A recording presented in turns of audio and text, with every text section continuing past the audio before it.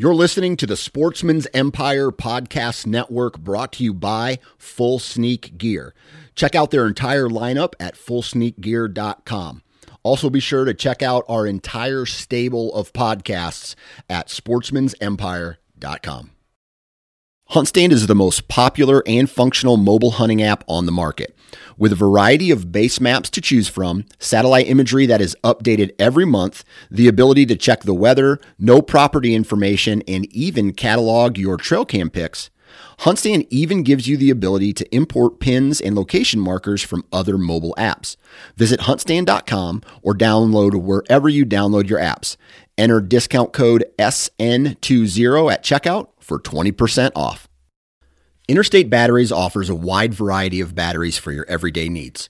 Stop into one of their thousands of retail locations and talk with a battery specialist about batteries for your truck, trail cameras, and even those weird batteries for your rangefinder. Interstate Batteries even offers cell phone repair in certain locations. For more information, visit interstatebatteries.com. Interstate Batteries, outrageously dependable.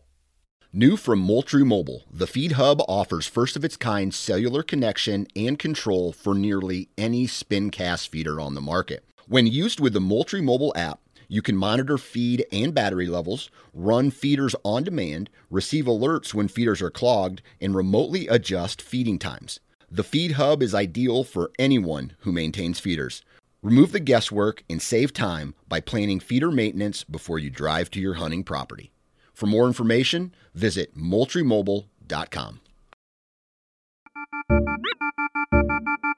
This is the Nine Finger Chronicles podcast, brought to you by Vortex Optics.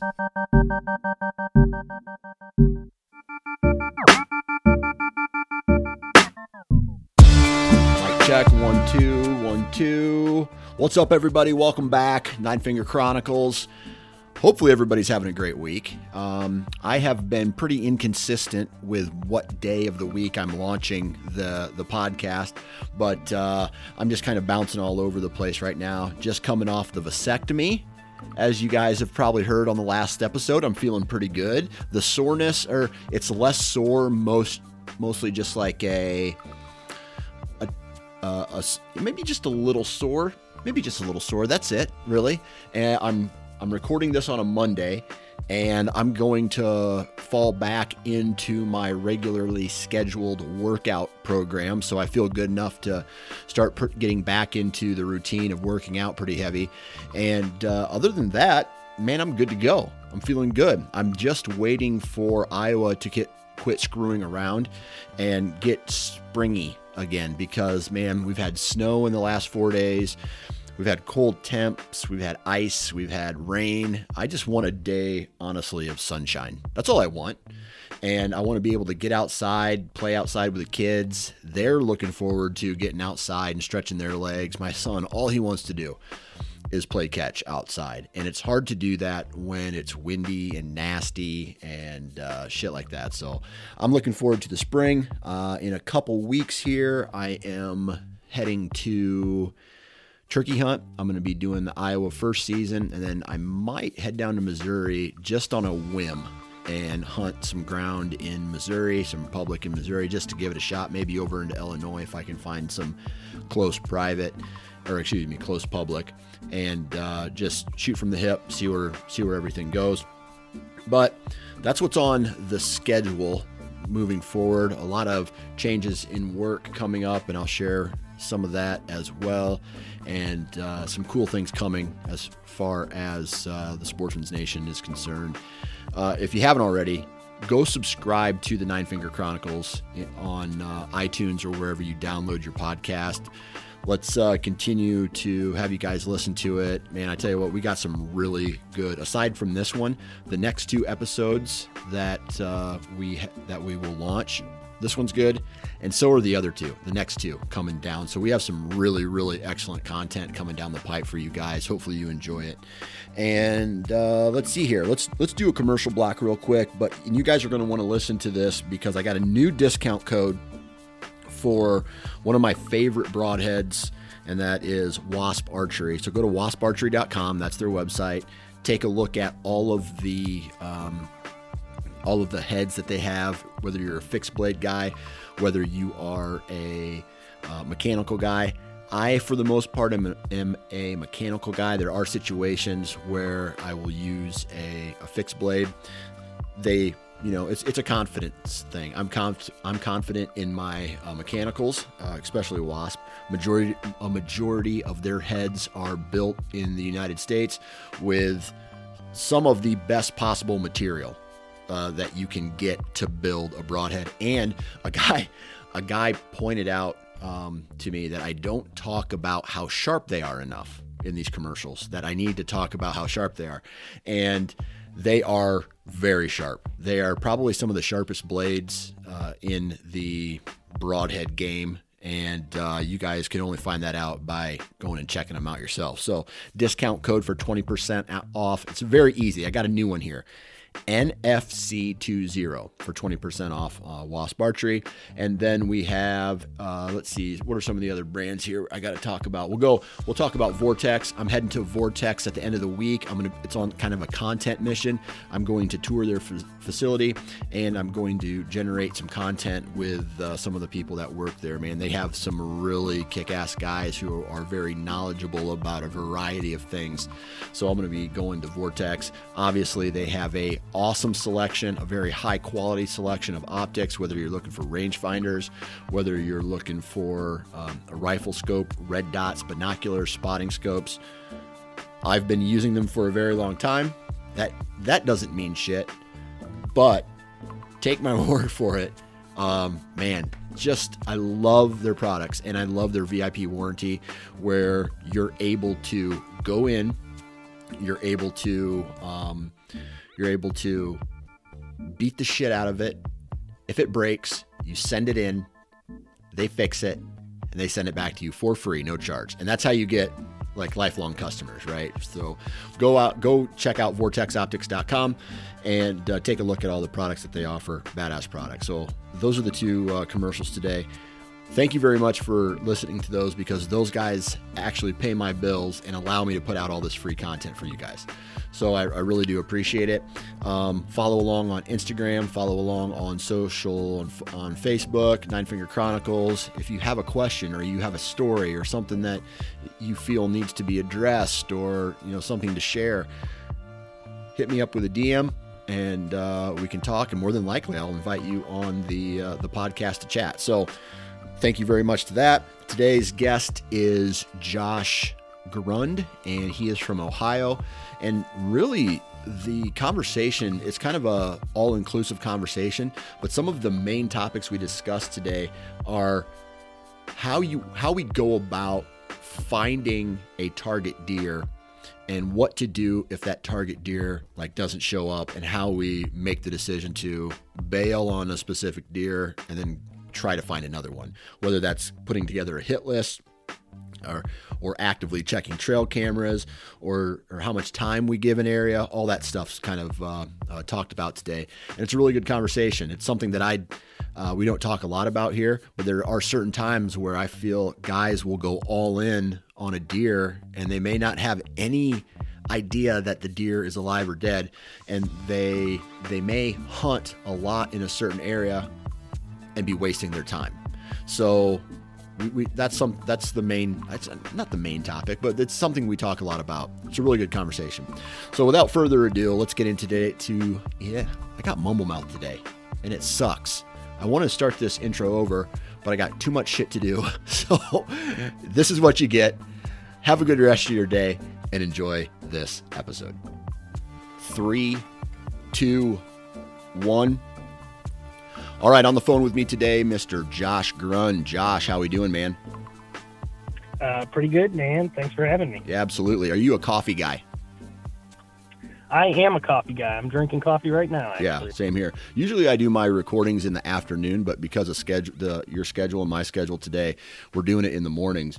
And I don't know what it is, but dude, there's, you work hard outside all day long, or you mow the yard, nice cold beer, is good. But I don't know, man. There's something, maybe it's the older I get, but there's something about the first sip of coffee every morning that dictates how the rest of your day is going to go.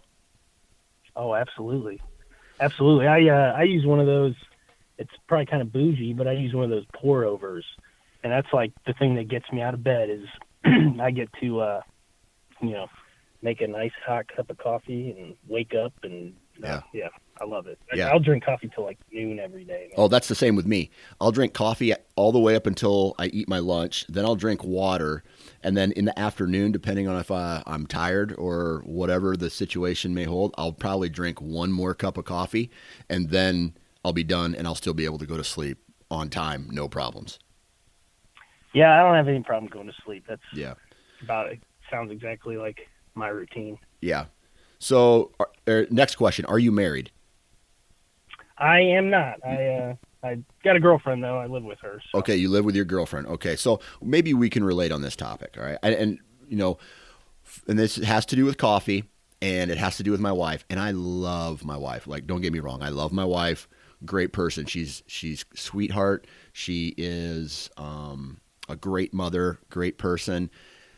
But there's certain things that really frustrate me about her. And one of those recently is that she bought a new coffee pot just because it looked good and matched the setting of our kitchen, so to speak. Well, we can't figure out how to use the damn thing. So it only makes like two cups of coffee at a time, then shuts off. And I get freaking pissed now every morning because you got to hit the button, start it, 2 minutes go by and then it shuts off and then you got to go back up there and do it. Meanwhile, and that thing costs like $100. Meanwhile, our old coffee pot that we ended up throwing away was like $30 from Walmart, and I had zero problems with it. All I want to do when I wake up is drink coffee. I don't want to have to stand there and babysit this machine because that's not what I'm paying for. And so basically right now, this is me venting to you that I hate our current coffee pot. Yeah, we actually just got a new coffee machine too. It's one of those Ninjas, and you can set it. And I've never owned a coffee pot like this, but you can set it and get it all ready at night before you go to bed, and it will start brewing before you wake up. Yeah. And you walk downstairs, it's like coffee already. Yeah. It's amazing. Yeah. I don't plan enough to do that. I don't know why I should. Every night before I go to bed, I should just make the pot and then set it. But then when I wake up, there'll only be 2 cups in there. You know what I mean? So anyway, F that machine. Yeah, that's and to be honest with you, F Drew Barrymore, because she's the person who, who Drew Barrymore is? Yeah, the actor. The actress. Right? It's her line of home furnishings. So I'm really not even upset at my wife. I'm more upset at Drew Barrymore. Yeah, why would she put her name on something that only makes 2 cups of coffee? Yeah. It's probably some Hollywood elitism, that I don't understand. Yeah, there you go. I don't understand it either. So. Yeah. All right. So it's spring, and this for me, this conversation is going to be short because, I mean, I'll get excited. Like what's tomorrow? Tomorrow's the last day of March, and then we have Friday, which is the first day of April. Obviously, we get into turkey season here in Iowa. Are you a turkey guy at all? Oh yeah, I'm a big turkey hunter. Okay, all right. So, I like turkey hunting when it's turkey season, but like even up until now, all I'm thinking about is deer, and I'll stop thinking about deer for the 4 days that I go turkey hunting, and then I will start thinking about deer again. So, just high level questions, real quick. What do you like about turkey hunting? Oh man, to me, so like you were saying, I kind of switch gears to turkey hunting like starting around April, like the next couple weeks. Yeah, I'll start scouting and getting really into it. But if it's spring, I'm gonna tell you my favorite type of hunting is turkey hunting, and if it's fall, I'm gonna tell you it's deer hunting. So it just kind of depends on the time of year. But I love turkey hunting just because it's a lot different. Than deer hunting. You're not sitting in the same place. I like to run and gun. I hunt a lot more public land when I'm turkey hunting. So I'm, bouncing all over the place and it's warm out. you go with your buddies. It's more of a social thing for me. I'm usually with a couple people or something like that. So it's just a totally different type of hunting. And it just, I don't know, it just, in the spring, it just seems like that's what you're supposed to be doing to me. I love it. Yeah. But. Yeah. And that's the thing too, man. I mean, I've been cooped up and now since I recently had my vasectomy, I've been in and just kind of relaxing. I want to get outside and start moving. I'm not quite there yet. And start, checking trail cams or going and like right after my kids get off the bus, I could probably, hop out to one of the farms or some public around here and just call and see where the turkeys are at and things like that. But, I don't know. But my favorite thing about the spring usually is I think it even has surpassed turkey hunting, and that's looking for morel mushrooms and fishing for smallmouth up on the northern part of the Mississippi. And so those two, I would almost probably do one of those two things over turkey hunting at this point in my life right now. Yeah, don't get me started on the morel hunting, man. Me and my girlfriend have actually gotten super into it over the last 3 years, I'd say. Yeah. And it's become like when I'm out turkey hunting, you have that really hot period in the early morning, and then you'll get that dead period. I just spend that whole 2-3 hours looking for mushrooms, and then if I happen to hear a gobble, I'll be like, back into turkey hunting mode. Right. But something about morels are delicious. Oh yeah. And it's been cool because I've actually got my girlfriend into it, and so that's something we can kind of both get outside and do. But well, I don't know how far into the mushroom world that you go, but man, morels are, obviously the best. They're great, but there are two other mushrooms. They're called a yellow oyster or a white oyster. Sometimes they're called a white oyster mushroom. They grow and you can eat those. And then there's also ones called pheasant backs that grow on logs and trees. Those other two grow on logs and trees. And man, you get them when they're the oyster ones, man, they are delicious. I mean, they're very comparable to a morel, but the pheasant backs, if you get them too past their prime, they're a little chewy, but if you get them right as they start to grow, probably the size of, I don't know, two silver dollars, they can be really good too. I chop those up and I put them in my eggs, and they can be really good too. So I don't know, man. If you're out there looking for morels, keep your eyes open for those other mushrooms too, because they I guess bloom in different times or grow in different times of the year, and man, they are just as good.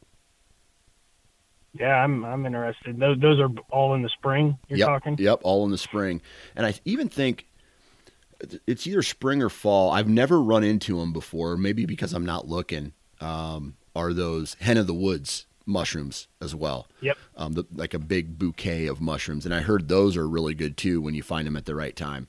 But man, I don't know. I the older I get, the more I am getting into the looking at what the land can provide. I know there's certain roots and plants that you can season your food with and pull up and make tea out of. I don't know if I'm going to go that deep right now, but there's a while ago I had a naturalist on one of the other podcasts that I did, and they talked about all the edible food here in Iowa that you can eat and across the Midwest, and it's just like, man, if you wanted to spend the time, you could go grocery shopping out in the woods all times a year and find whatever you need. Yeah, it's mind blowing. I haven't dove really deep into the mushroom world. I have, you said, hen of the woods. I think they all have different names depending on where you're at. It might be the same. I've heard it called chicken of the woods. Yep, same thing. It's like an orange mushroom in the fall. Yeah, and I have picked that and cooked it before, and it tastes just like chicken. It's pretty good. Yeah. But I tend to stick to the mushrooms because I'm kind of a chicken. I always worry, or the morels, because I'm like, I don't want to get sick or eat something I shouldn't. Right, or poison yourself. I think you got to have kind of somebody who knows what they're doing go with you the first time before you just start, putting things in your mouth from Yeah, outside, that's a fact. So. That's a fact. All right. So where do you live and what do you do for a living? So I live in northeastern Ohio, Portage County, and I am an environmental consultant. I do a lot of work for like utility companies and gas line companies and stuff like that, kind of ensuring that they're staying in compliance with like state permitting and federal permitting, and when it comes to like, stream and wetlands, if they have to disturb them for whatever reason. So is this like an agriculture thing? So like if someone has a whole bunch of hog confinements, you have to go in there and check out to make sure they're not dumping raw sewage into the waterways? I have done stuff like that, but like currently in the job I'm in now, it's mostly for like big gas companies that are like putting in big right of ways through like woods where they're tree clearing, and they got all kinds of permits and stipulations that they have to follow when it comes to, crossing streams with these gas lines or crossing wetlands. It all kind of comes from the Clean Water Act. Gotcha. But it's a lot of windshield time. I drive a lot, but it kind of makes it nice because I can make my own schedule sort of, and kind of pick and choose my busy days versus the days I have a little lighter load and can maybe get out in the woods, deer hunt. Yeah. I don't know what part of Ohio this is in, but there's a town called Alliance, Ohio. And I used to live in a hotel. So funny. I'm sitting in Oh, you're sitting there right now. Go ahead. I'm in Alliance right now. No shit. I used to before I moved to Alabama, when I was working for this sanitation company, I worked in Alliance for I want to say a month or so, and I lived in a hotel there. So it was my training before I got my real job. So that's where I don't know. I'm not familiar with the area really because I was working nights, so I never got to go out and hunt or fish in that area. But Alliance, I know where it's at. So cool. What's the terrain around northeast Ohio like? Northeast Ohio is pretty flat.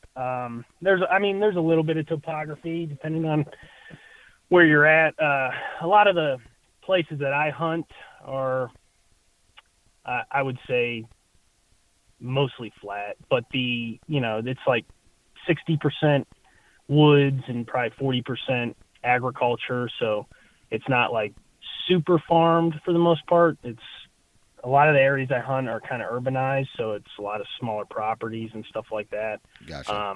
I do have some areas where I hunt down in getting towards southern Ohio, like Tuscarawas County, where you do start getting a lot more topography with the foothills of the Appalachian Mountains and stuff like that, where you'll actually get big ridges and valleys and stuff like that. But up where I spend most of my time deer hunting, it's pretty flat. You got a lot of big, wide creek bottoms that are, slow meandering creeks and stuff like that. But that's about it. What's like if someone said to you, "Hey man, what's Ohio like for deer hunting?" What would you tell them? Ooh, I would say it is the place to be. Really? There's I guess. In what respect do you mean? Well, just like I'll just use Iowa as an example, right? Everybody says Iowa is the mecca of whitetail hunting. There's big deer everywhere and things like that. But I would have to say yes if you own land and are able to manage it. Okay? So yes, there's a lot of big deer running around. We don't have a gun season during our rut, which helps, and which helps deer get to an older age class. And then, because we're Iowa and because we have a really good non-resident system, I think, and because everybody here is really educated about the caliber deer can get to, we're not shooting young deer for the most part. I know there's groups of people out there who probably do during the shotgun seasons. They drive and they shoot anything that moves, whatever. That's all right. But for the most part, Iowa is this mecca for me. It's different because I don't own property. I'm not in that big managed, in the management game at all. I hunt a little bit of public. Yeah. I knock on door permission. I see good deer every year. I work hard to locate them and go after them. But if people ask me about Iowa, I just tell them what my opinion is. Now, is Ohio an over-the-counter state? Yes, it is. Yep, it's a $1 state, so you can only kill $1. Yep. I guess with that, I would say Ohio's probably a little underrated compared to a lot of states, but I would split Ohio into like two separate categories. There's like southeastern Ohio, which is where you get all the really big public land, the good public land hunting, where I think a lot of like out-of-state hunters probably come to. Yeah. Most of the bigger like Boone Crockett sized deer are killed down there every year. And then you kind of have everywhere else where I hunt, there's not a lot of really good public land. There is public land, but it's very small and it gets hit very hard. So it's a lot of private land. Yeah. And over the years, it's been a lot harder and harder and harder to get permission to hunt on private land. And I'm lucky to have the land that I do, because I've kind of been, on some of these properties for 10, 15 years, and I've got such a good relationship with the landowner. But I would say, there's definitely a very good age class of bucks in northeastern Ohio. They do get hunted hard. They are pretty pressured for the most part in most of these areas. But you could definitely be successful here and kill a world-class deer. I've seen many of them. I've seen many people kill them. I have not had the opportunity to kill a absolute giant, like a 200 class inch deer yet or anything like that. But I've had them on cameras almost, every other year I get a deer that's somewhere around that size. Well, that's good. That's a good thing. Yeah. Yes. And in Ohio, for the most, like Iowa has what I would call two different areas. So the northwest part of Iowa is pretty much all ground. So north of 80 and west of 35, that's pretty much all ag. Like it's flatter up there. It's all ag. Don't get me wrong. There's some pockets of timber. Now, all of the big time hunting and all the big farms that, all the giants for the most part are coming out of southern and eastern Iowa, where there's more of that land or that ag timber mix. And then even up onto the northeast part of the state where we run into the Mississippi River Valley and all the drainages that come into that holds really good deer as well. But then as you get west out of that, then it becomes farm ground again. So what's the makeup of Ohio? I know you kind of briefly touched on it, but is there one category that's overwhelming, or is it kind of a split? Yeah, I think it's pretty split. Like I said, I think southeastern Ohio, like from Columbus over to West Virginia, is all like, hills. There are farms down there, but they're still very small. You got maybe 60, 80 acre fields and then all, big creek bottoms and a lot of topography. Where up here in northeastern Ohio, it's a lot flatter. You still got a lot of woods. I would say it's still smaller farms, smaller properties. And then the further west you get, actually out towards like Indiana, it becomes like very, very flat and a lot less trees, a lot more farms. And the deer numbers are actually lower out west, if I remember correct. I don't have much experience hunting out that way, but I have driven out there, and it is pretty darn flat. You can see a very long ways. So. Yeah. So you spend most of your time, do you spend most of your time in that ag country, or do you drop down into the big timber for most of your rut hunting? Most of my rut hunting, I probably spend right around home, right up here in Portage County, around the small farms, small private pieces. Yeah. So. What's the doe tag allocation like? Last year, so they break it up by county. You can kill a certain amount of does depending on what county you're in, and then you're allowed to kill 6 does across the whole state. So if you have multiple counties, so like Portage County is a 3-deer county, they give you 1 buck tag for the whole state, and then you can kill 2 does, or you could kill 3 does in Portage County if you wanted to, because you get an either sex tag. And then if you have multiple counties that you can hunt, you can jump around and kill as many does as you want until you hit 6. Gotcha. At least it was last year. Gotcha. Okay. So do you have a favorite spot to hunt? I mean, is that why you're spending your rut time up in the northeast part? Well, I probably have, I would say, 5 private farms that I hunt within a 20-minute drive of my house. So that's kind of why I spend the most time there, is because I can get out to those properties as much as I possibly can. It's really easy to get off work, before the daylight change and be out in the woods by 3 or 4 o'clock, if I need to be.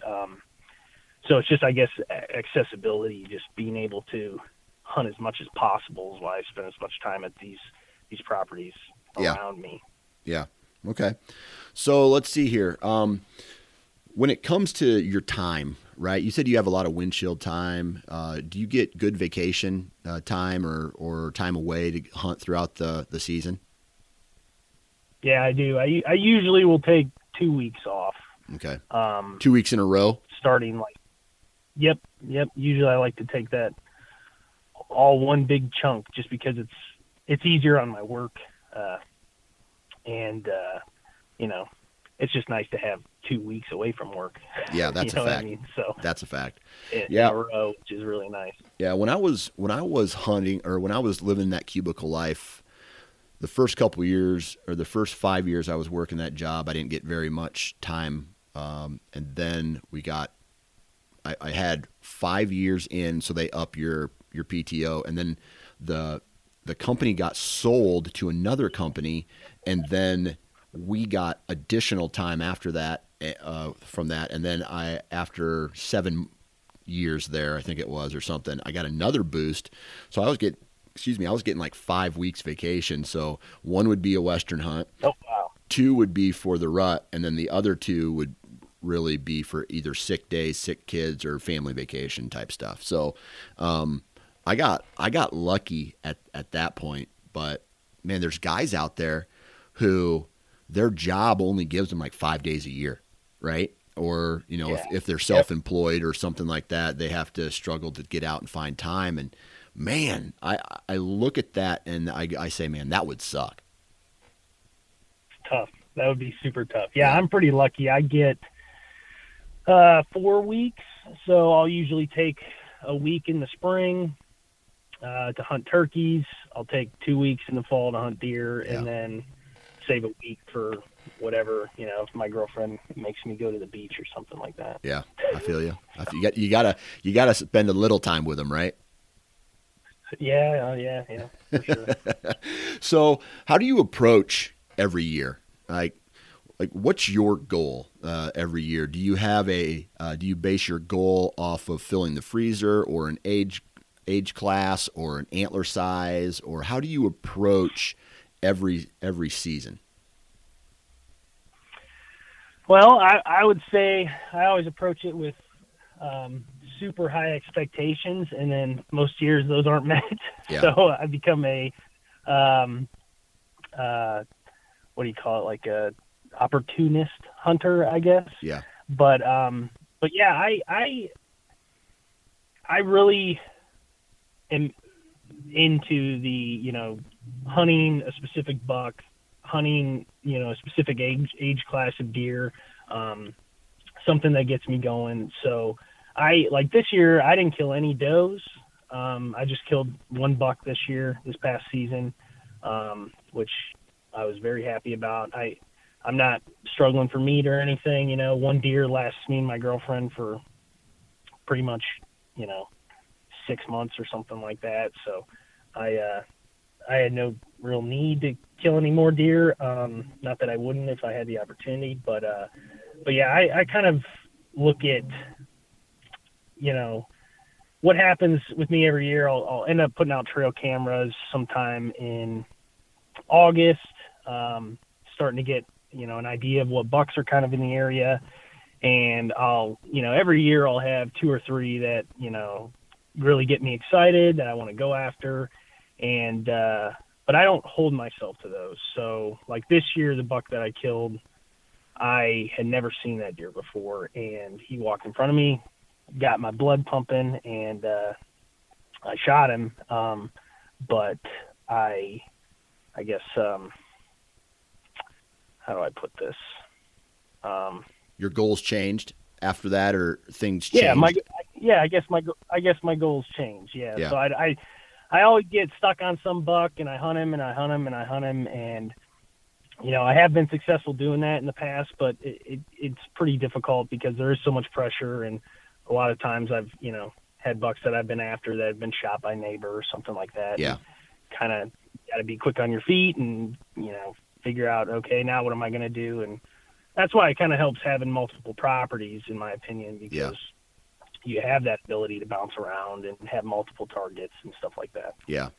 Yeah. That's so tough. I mean, every year for me, I used to be, I'm only shooting him if he's 4 or 5, or, he's got to be big, or he's got to do this. And then I started having these conversations with myself, like, man, so I spend a lot of time, or I spend a lot of my thought process putting together hit lists throughout not only the summer, and then, those, once the velvet comes off, there's that shift in September, or that's what I witness. And then, so some of those deer leave, and then they either stay on the list or they leave the list. And then for my main farms, I really don't hunt them a lot until late October. So right before I start to get into the swing of things and start, the stand rotation and getting in there and actually hunting in that pre-rut time frame all the way, through the rut, then I'll check cameras. And as deer come into the area, or I find patterns of deer, then I say to myself, okay, here is the group of deer that I would shoot. And then maybe it's 5 deer, let's just say.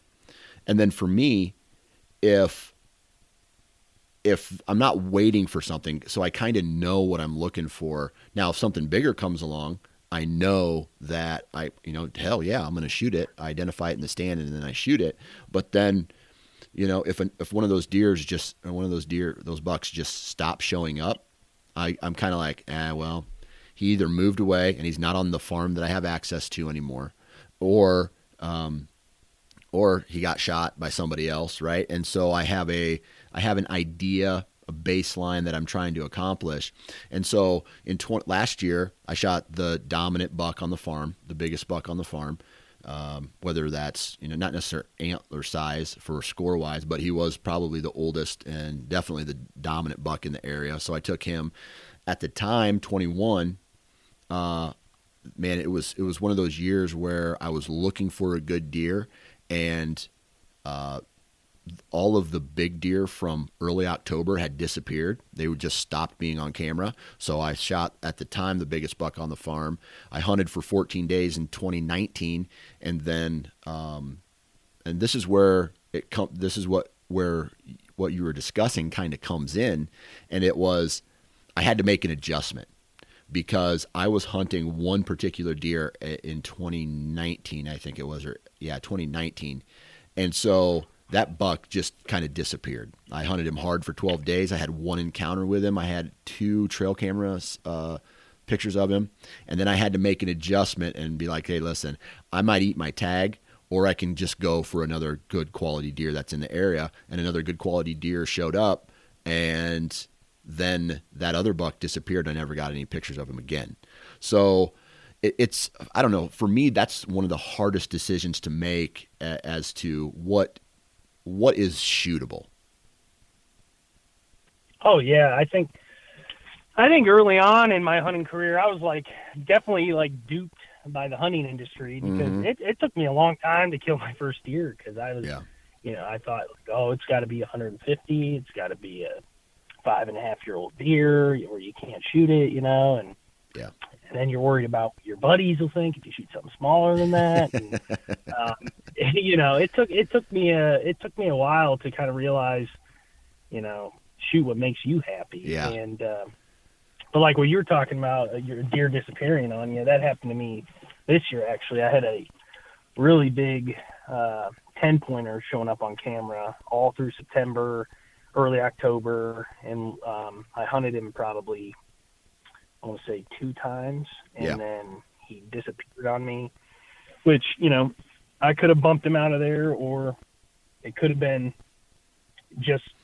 he could have been shifting, because it was right around that time, shifting his, area where he was going to hang out for the fall. Yep. But I never saw him again the rest of the year. Yeah. So that was the buck that I was kind of hanging my hat on all through September. I'm like, that's the one. I'm gonna get that one. And when it didn't happen, I was kind of like, now what? Because I really didn't have any other bucks that were, interesting me on camera that year. But so what do you do? So that buck disappears, and now it's time to say, this is no joke. I talked to a guy I went to high school with. He is a big buck slayer. Like, he kills giant deer every single year. This year, and I'm talking 7, 8-year-olds. He has a great farm he has access to. And this year, I asked him, "Hey, dude, what'd you shoot?" And he goes, "I didn't hunt much." I'm like, "What do you mean?" Well, the deer that I wanted didn't show up on my farm. He must have moved away to another area, and there was nothing else that interested me. So he stopped hunting. And I've also talked with guys like Andre DeQuisto about that too, where he's like, man, there's nothing that interest, that there's nothing that interests me. And there's no way, like, if you're telling me there's like, if I'm weighing not hunting at all and only shooting a big deer, I'm not, like, I have a soft scale. That means it's always moving up and down, and I get to determine what the biggest caliber deer that I shoot. Now, again, I don't have access to manage any farms, so that's why I still am personally on a floating scale, and so that always shifts. Yes, I'm going to try to go after the biggest, most mature buck, but if he disappears, I'm not going to sit at home and just let the season go by when there's other deer out there to hunt, if that makes sense. Oh yeah, I'm the exact same way. I am.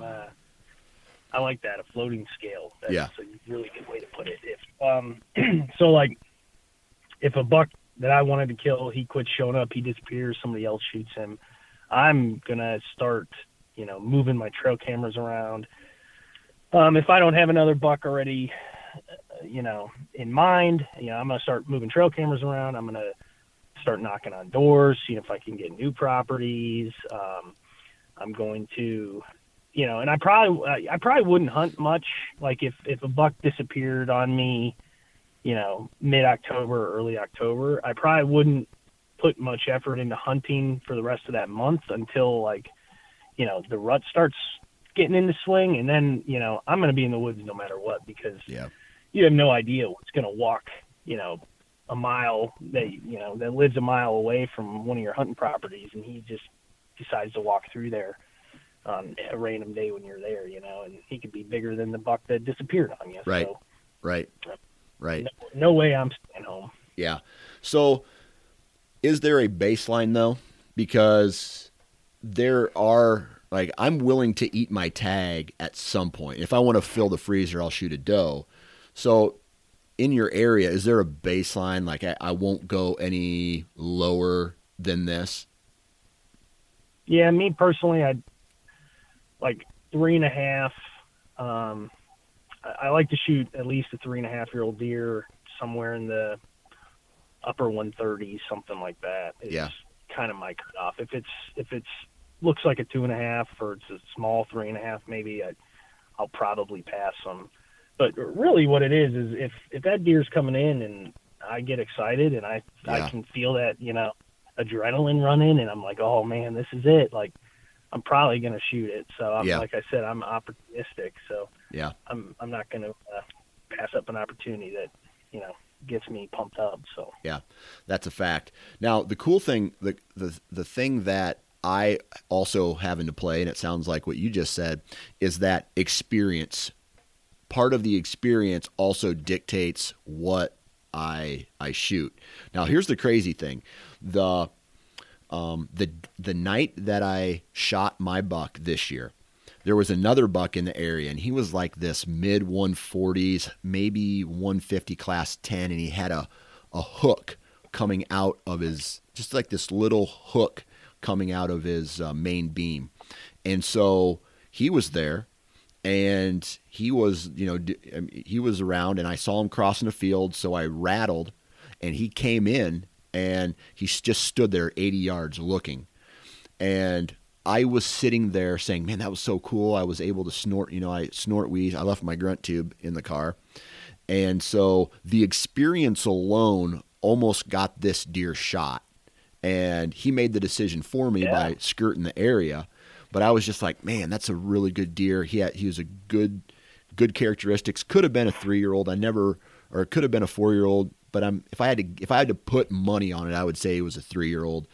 And just with really good genetics. And this year, if he survived, he may blow into something. So with all that said, it's like the experience has something to do with it as well. And if I get geeked out when a deer comes through because of he did something, or maybe he was fighting, or I called him in and I turned him and came in, and let's not kid ourselves, if there's a giant 3-year-old with big antlers, man, I might take that shot just because I don't have the the option to manage the farms. But it's the experience that also plays into the decision making as well. Yep, I killed a nice 12-pointer. He wasn't anything giant, but he was, I don't know, he's probably, I don't ever measure any of my deer, but he was probably like, I would say mid 130s, maybe 140, something like that. And he was a 3-year-old. And this was a couple of years ago. And I kept telling myself that I was going to pass that deer, if he gave me a chance to shoot him. Well, the first opportunity I had, I ended up shooting him because he was up on the hill from my stand, and he was making a rub, and I threw a couple grunts at him, and he turned and stiff-legged and walked right down the hill to me, and I was, I couldn't resist at that point. But that, like you said, it is about the experience. So your baseline, do you have a baseline then, as far as, it could be, I don't care what the experience is. I'm not going to shoot like my goal is not to shoot a 2-year-old or something in the 120 class, and again, I don't want to come off as arrogant. This is just the environment that I hunt. Obviously my scales change because I shot a probably under 120 inch buck in South Dakota this year. But it was the experience that got that deer killed. So, do you have a baseline for Ohio of what you're looking for? Yeah, probably about what you said. I would probably not shoot anything that's like a 2.5 and, smaller than 125, something like that. Yeah. That would probably be, my limit there. So what would you consider a good, on the law of averages in the areas of Ohio that you hunt, what would be considered a good deer? Or average. Deer that would probably, an average buck. Average would probably be in the 130s, 135, I would say. Yeah. Okay. That's cool. And even here in Iowa, I mean, every year for the past 10 years, I have run into a 140 class deer within shooting range. Okay. I'm not at this point in my life, I'm not really interested in, unless that 140 class is 25, 24 inches wide, or is maybe an 8-pointer that's real tall or something, and then a big body could change that as well. But like 140 class, I would say would be a good deer for the average guy in the area that I hunt. So, and then obviously the more work you put in, the more you can find the bigger deer. But I would say law of averages, a 143-year-old would probably be a really good representation of the areas that I hunt. So yeah. So kind of getting into that then, like, how do you approach your season? I mean, are you the guy who goes out and October 1? When does Ohio season kick off? Archery season kick off? It's usually the last Saturday in September. Okay. So I think last year was like September 25th. Don't quote me on that. Yeah. So are you an opening day guy, or do you play the waiting game, the patience game, and try to, focus on a better time of year? Oh, I'm definitely an opening day guy. I got to get out on opening day for sure. Yeah. So, if I have a specific buck that I'm trying to go after, like obviously opening day, depending on what's going on, you may not have the right wind to get in there. You may not have, maybe I haven't gotten pictures of them for a while or something like that. That's why I do like having multiple properties that I can bounce around to, because, with all the properties I have, even if I'm just going on a doe hunt, I'll have certain properties that I haven't had any good buck pictures or something like that on. Maybe I'll just go on a doe hunt opening morning or something like that, but yeah. I'm getting out for sure. Yeah. Yeah. See, for me, that's when I'm taking my out-of-state trips. I just feel like my time is better spent other places, especially here in Iowa. I'm not joking, man. Trail camera data for me lets me know. Now, I'll say this with an asterisk, because I believe deer move all year round in daylight at some point. But trail cameras tell about how far they move, when they're actually moving, things like that. But I have just so much trail camera data that tells me that the deer that I'm interested in really aren't showing up or aren't being daylight killable until that last week in October. So I don't focus much of my attention in October in Iowa, unless I go out and check trail cameras some weekend and it's just like, boom, shooter on his feet right here this time. Then I'll go in and make a move. But other than that, I'm just like, I used to be that guy who wanted to hunt every single day all the time. And now I just realize, like, just because I am hunting doesn't mean that it still means I'm part of the pressure on any given farm or property that I hunt. So I just kind of chill. I kind of wait. And then from there, it's more like, I don't know. I just play the game, and the game is better played in the better time of year. And that's where I find my success. So I don't know. Have you ever had any early season success? I have. And, maybe I could take a lesson from you, because I feel like I am probably that guy who wants to get out in the woods as much as possible. And again, I think having a lot of different, private farms that I can bounce around on definitely helps limit my pressure on each one of those properties. And I can be pretty strategic about how I attack each one of those properties throughout the whole season. Like the buck I was talking about earlier that disappeared on me this past season, he actually, normally I probably wouldn't have even hunted that farm, but he was showing up at like 4:30, 5 o'clock in the afternoon, like 3 days in a row. The first, like October 4th, October 5th, something like that, like the first week or so of bow season.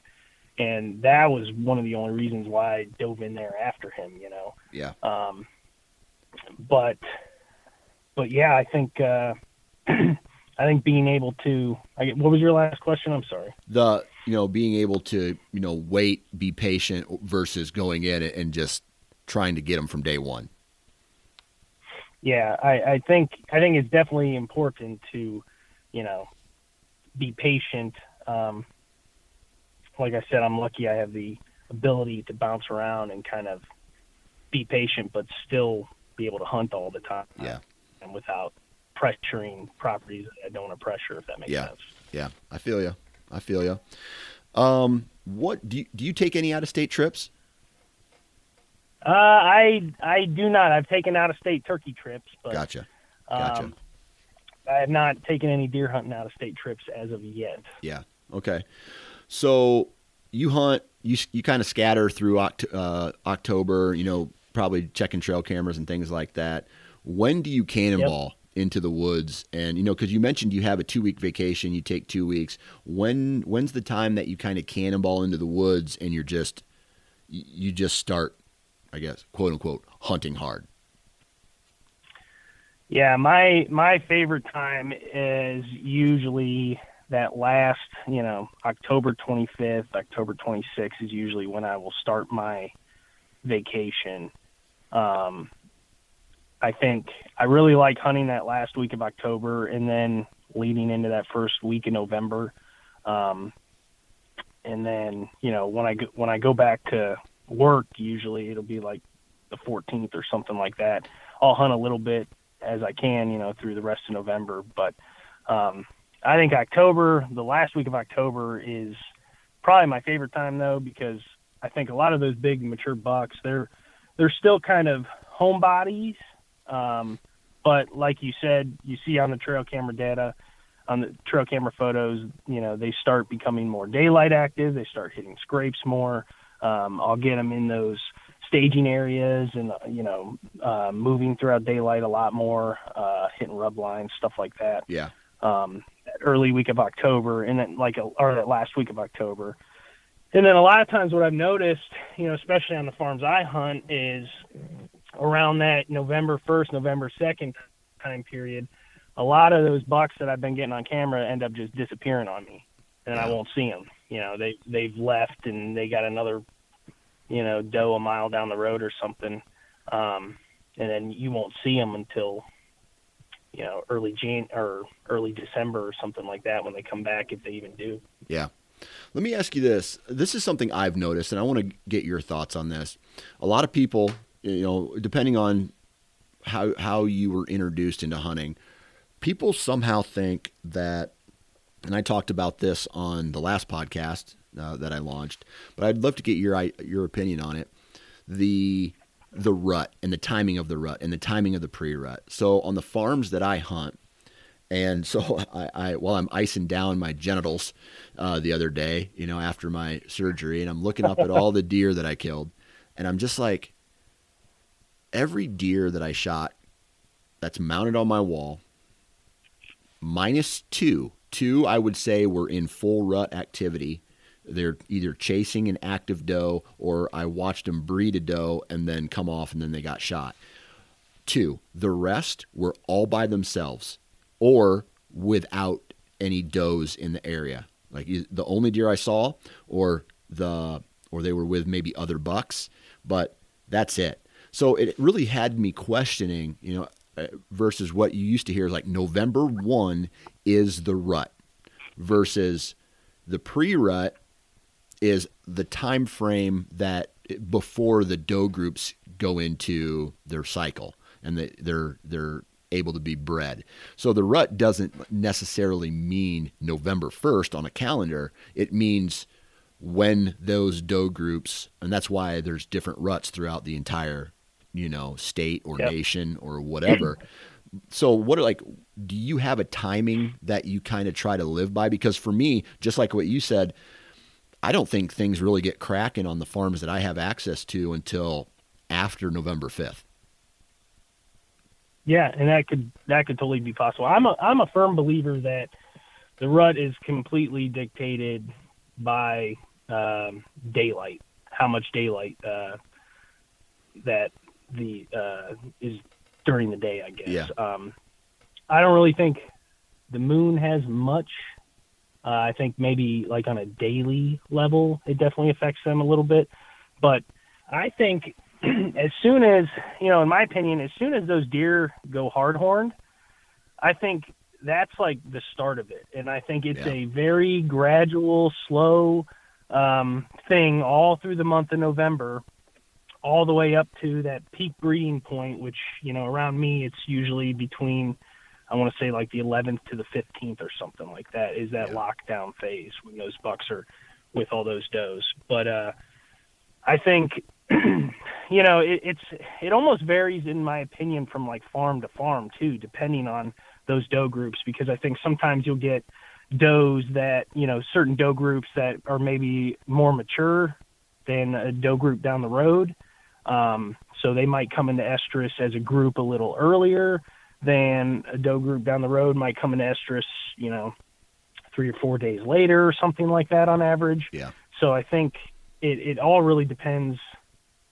It's so variable and there's so many things that go into it. But in my opinion, I guess when October rolls around, like the last week of October rolls around, that's when you really start seeing around me that heavy, like kind of seeking sort of, bucks are on their feet in the evenings. They're checking scrapes. They're checking field edges, looking for does. They're, working those staging areas a lot. And then it doesn't really break out like crazy chasing. Like this year on November 1st, I actually had an encounter with 3 bucks like dogging a doe. I felt so bad for her, actually. They had her like pinned down in this like cattail swamp and would not let her leave. And you could tell she was just like, gassed. Please leave me alone. and they were, and the one was probably like a, I don't know, 4-year-old, like 7-point, real old 7-point. He was a real cool looking deer. I probably would have shot him if he would have stopped, but he came barreling down the hill past me going 20 mile an hour. Yeah. But yeah, it just depends, because then, 2 days later, like the buck I shot, he was all by himself, just doing the zombie walk. You could tell he'd probably been walking for 3 days looking for does. Yeah. Yeah. But man, that's crazy. It's crazy. I don't know. We sit here and talk. It still blows my mind, and I cover this a lot. It's crazy how on fire a property can be and dead a property can be within a handful of days of the rut, right? And so, yep. Man, I've had those years where I'm like, dude, the sign is here. There's some nocturnal movement coming through, or there's some doe groups coming through. But one thing I've kind of observed is if you are not observing mature does, there's not going to be mature bucks in that area unless you get lucky and one breaks away. So it's, I don't know, it's crazy. It's crazy for me to see like how hot something can be versus how dead a property can be, all within a 24-hour period. And then, so, for, I don't know, you've probably witnessed this just like I have. You see some good deer movement for 2 days in a row. And then the next 5 days on the same farm, it's just dead. It's dead. And then all of a sudden, maybe it picks up or something like that. It kind of goes in this ebbs and flows. And I wish I could read that. I wish I could say it's not worth hunting right now, or, hey man, I just spend all my time here. Yeah, it's so hard to tell, man. And, it could even be where your buddy's at on the same farm 100 yards away. Yeah. And he sees everything and you see nothing, even though you're next to sign. A lot of it, I think, like not last season, but the season before, I started noticing I was hunting, like, there were several different hunts I had where I would see like fawns, like 1 or 2 fawns would like come in and like bed down next to me, and I would see no other deer like the rest of the day. Like I pulled an all day sit, I remember 2 seasons ago, and I had these 2 fawns bedded underneath me for like at least 4 hours, something like that. They'd get up, move a little bit, bed down again, and I saw 0 deer. Yeah. And the next day I made a move, and I don't know, I think that morning I saw 6 different bucks or something like that. And it's just, it's all about reading sign and putting yourself in spots where those bucks are going to be moving. And I've always said that I'm not like the best deer hunter, but I'm pretty good at hunting the properties I've been hunting for so long. Yeah. Because I just know how deer use those properties. Like I got certain, stands and stuff that are just really good every year, certain times of the year, and it really works out for me. But I also, staying mobile, I think staying mobile is probably the biggest thing that's like changed my hunting career. Yeah. In the last like 6 years. Yeah. It's just, I used to hang like permanent sets, and, it's kind of a pain in the butt. Every summer you got to go change ratchet straps and make sure they're not falling apart and make sure everything's safe and all that stuff. Yeah. I've kind of gotten away from that, and I just carry the same stand in with me every time I go hunting anymore. I still have maybe 1 or 2 permanent stands that I hang, and I'll set in maybe once or twice a year during the rut, because they are on like really good pinch points or something like that. But besides that, I'm bouncing around, and I'm hanging that lone wolf. Yeah. I feel you. Well, I tell you what, man, I really appreciate you taking time to hop on and BS with me today. Thanks for sitting in your truck and taking your work break and chatting with us today. So good luck this upcoming season, man, in the turkey woods and in the deer woods, and keep me posted on how you do. Appreciate it, Dan. Thank you so much for having me. Huge shout out to Josh, man. Really appreciate your time. Huge shout out to all of you for taking time out of your day. Thank you very much for listening to the network and listening to the Nine Finger Chronicles and the Hunting Gear podcast and all the other shows that are on the network. Kudos to you guys. Be sure to follow on social, and be sure to go leave a 5-star review. If you have the time, please go to iTunes, leave a 5-star review. Let everybody know that you love this podcast, and that may generate some additional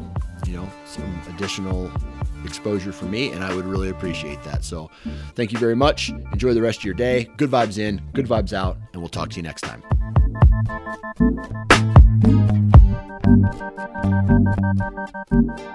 Thank you.